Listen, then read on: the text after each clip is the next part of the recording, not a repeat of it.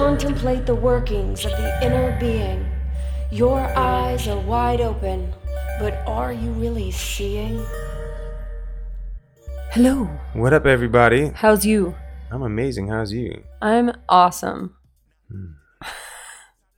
This is Ta. This is Cole. We are Ta Cole. Welcome to Mentor in the Mirror. So today we're going to talk about loneliness. And I think quite often people don't take a moment to pause and differentiate between alone and loneliness, because they're two very different experiences, and you can be alone and not be lonely, and you can not be alone and be really lonely. And you can be alone and lonely. Alone, true. That is very true. Yeah. In my first marriage, and really a lot of my life in general, but I think when it got loud enough for me to be able to recognize it as an adult was in my first marriage, realizing how alone I was in the relationship and how lonely I was. Like, I'll never forget just one night, lying in bed and feeling like it was lonely.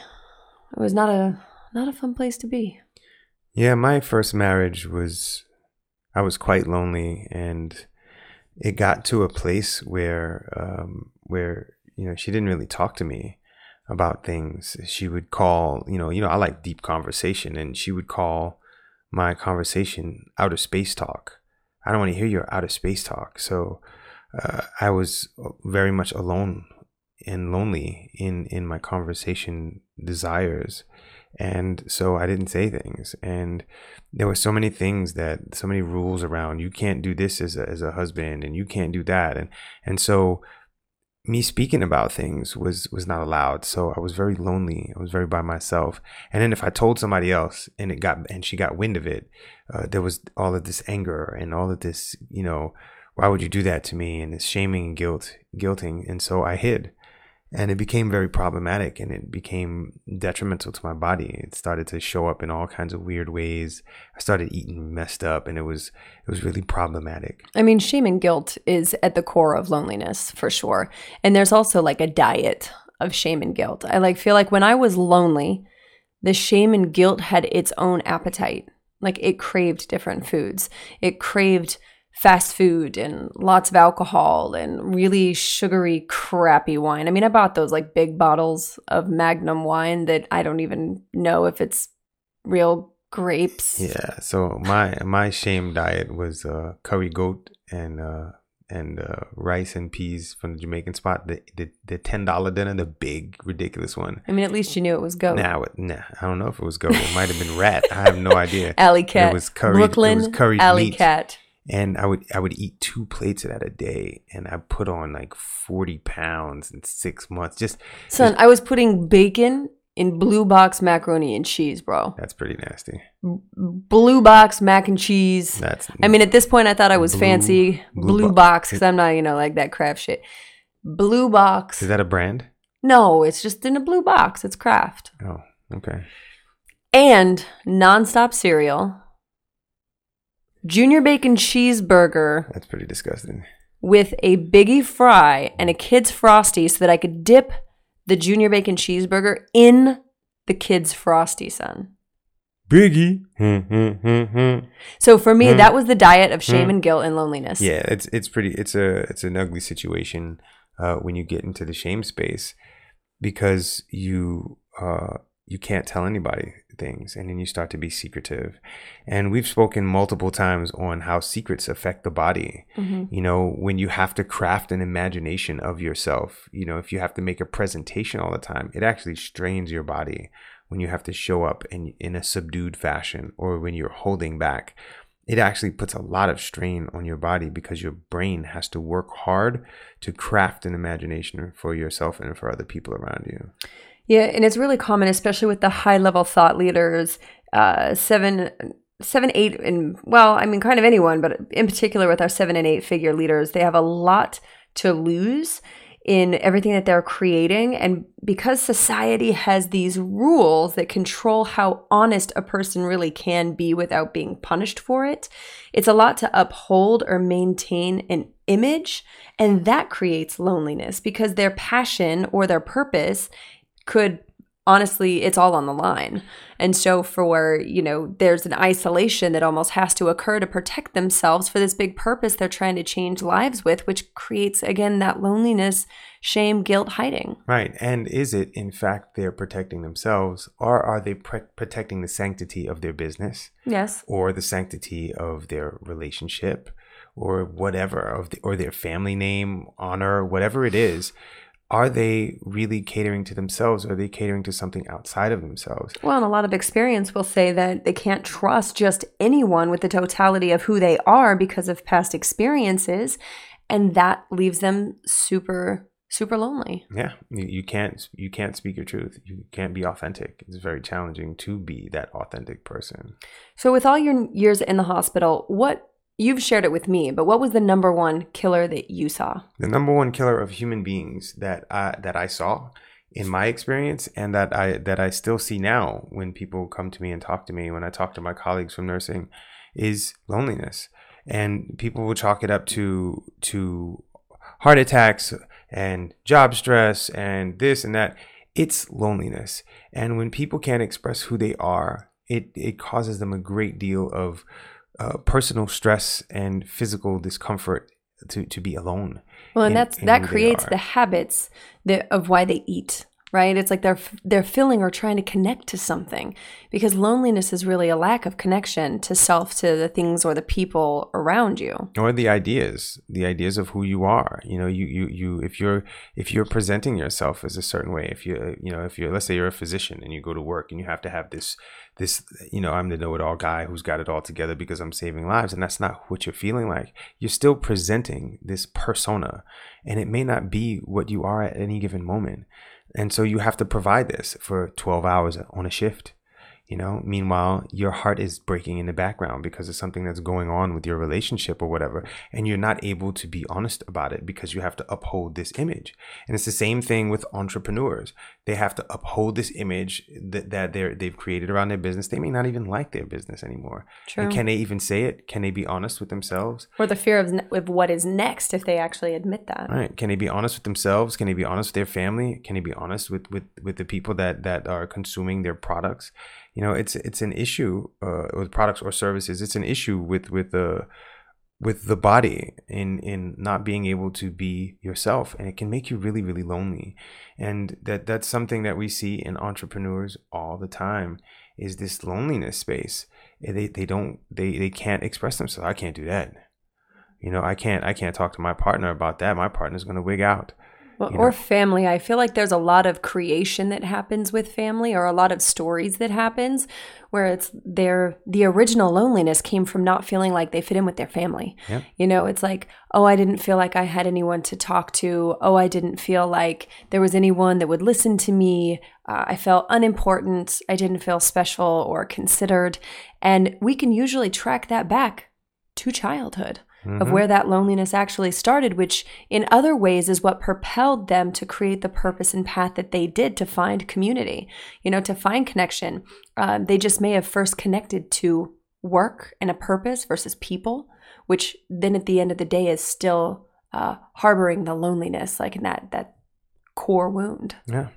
Loneliness is very dangerous. And as human beings, there's studies in sociology, there's studies in psychology, there's studies in all types of fields that show that when a person is isolated and expelled from community, it becomes physically a physical distress. The most painful thing in the world is to be isolated from the tribe. So when people are alone, it causes an uproar in the body, and we have to be able to be seen. Well, and that is the greatest human fear, right, is to be left alone, or the loneliness, or being cast out from the community, from the family, from the tribe. It is the way that people have been punished by being banished, right? You are banished from the tribe. You no longer, you have done the unthinkable, whatever that is, for whatever culture at any given time. And that's how primitive that fear is, because we can't survive out on our own. And so it's like that compensation of, I'm going to prove I can make it on my own. And then they reach that 7 figures. They finally cross that $2 million mark and then look around and have friendships and have created a lot of magic in their life. But the truth is they still haven't been able to be fully vulnerable and transparent because of the fear of losing what they've created, which could also mean they no longer have anything they feel connected to. Right. Like it's a very high risk endeavor. It is indeed. And so, we are always about encouraging people to check in with themselves to see, are you feeling lonely in yourself? Are you feeling lonely in your interactions with your family? Are you having the interactions that you want to have? Are you having the interactions that you want to have with your closest loved ones, your spouse or your lover? Are you having the interactions that you want to have at work? Are you able to be yourself and talk about your work to your business partners or the people that you're in cahoots with, your team members? Are you able to honestly be yourself? And if you're not, are you lonely? And, look in the mirror and ask yourself, am I lonely? And then once you figure out if you're lonely, just like we always say, Cole's going to break it down. Well, I mean, this is the biggest reason that we do what we do. Having a safe space to not only be completely vulnerable and to create connection, but having guidance and reflection, like anything else, like any other part of creating a business, creating transparency, authenticity, and a life team is imperative. So what to do if you're in this position is you can follow the steps that we do with all of our clients, which is to assess, create, and then implement. It's that simple. You start with that assessment. Where am I? Taking inventory. What do I want? Where am I currently? Looking at that assessment. And then it's time to create a plan. Who's on your life team? Who are people that you feel like you already can trust or you could trust if you had some guidance in opening up those conversations? And then how to know when to utilize that life team. And then we go into implementation, right? You go into the implementation with the plan and the team to help fortify the plan. The team fortifies the plan. And then you're able to make adjustments utilizing your life team to ensure that you're not only getting authenticity, transparency, connection, pleasure, fun, play, whatever it is, but that removes the loneliness, especially if you've spent life as being the lone wolf and the one that had to overcome, and it's the underdog story. Are you willing to step out of the transformation trap, to come out of being all alone, of coming out of being that lone wolf mentality, and curate a team around you that you can fully be connected to and with for your purpose and for your passions? There it is, y'all. So we'd really like you to know that 7-figure, 8-figure, 6-figure, 2-figure billionaire, all of us have the potential of being lonely. It's not a wonderful place. It's not a nice place. It's not a cool place at all. I've been there. Cole's been there. Maybe you've been there. Maybe you're there now. Maybe you don't know how to get out of it. If you need help, this is what we're here for. This is what we do. You can always reach out to us for this, to help navigate through this space. If you've been going to therapy, you've been trying to figure things out, you've been having bite-sized chunks in 50-minute increments, and you don't know where to go, hit us up. Let's have a conversation about it. This is what we do. You've already got a team set up for your business, right? You've got systems in place to ensure that you can get from A to B, that you can get from 6 figures to 7 to 8. Do you have that same system set up for your life?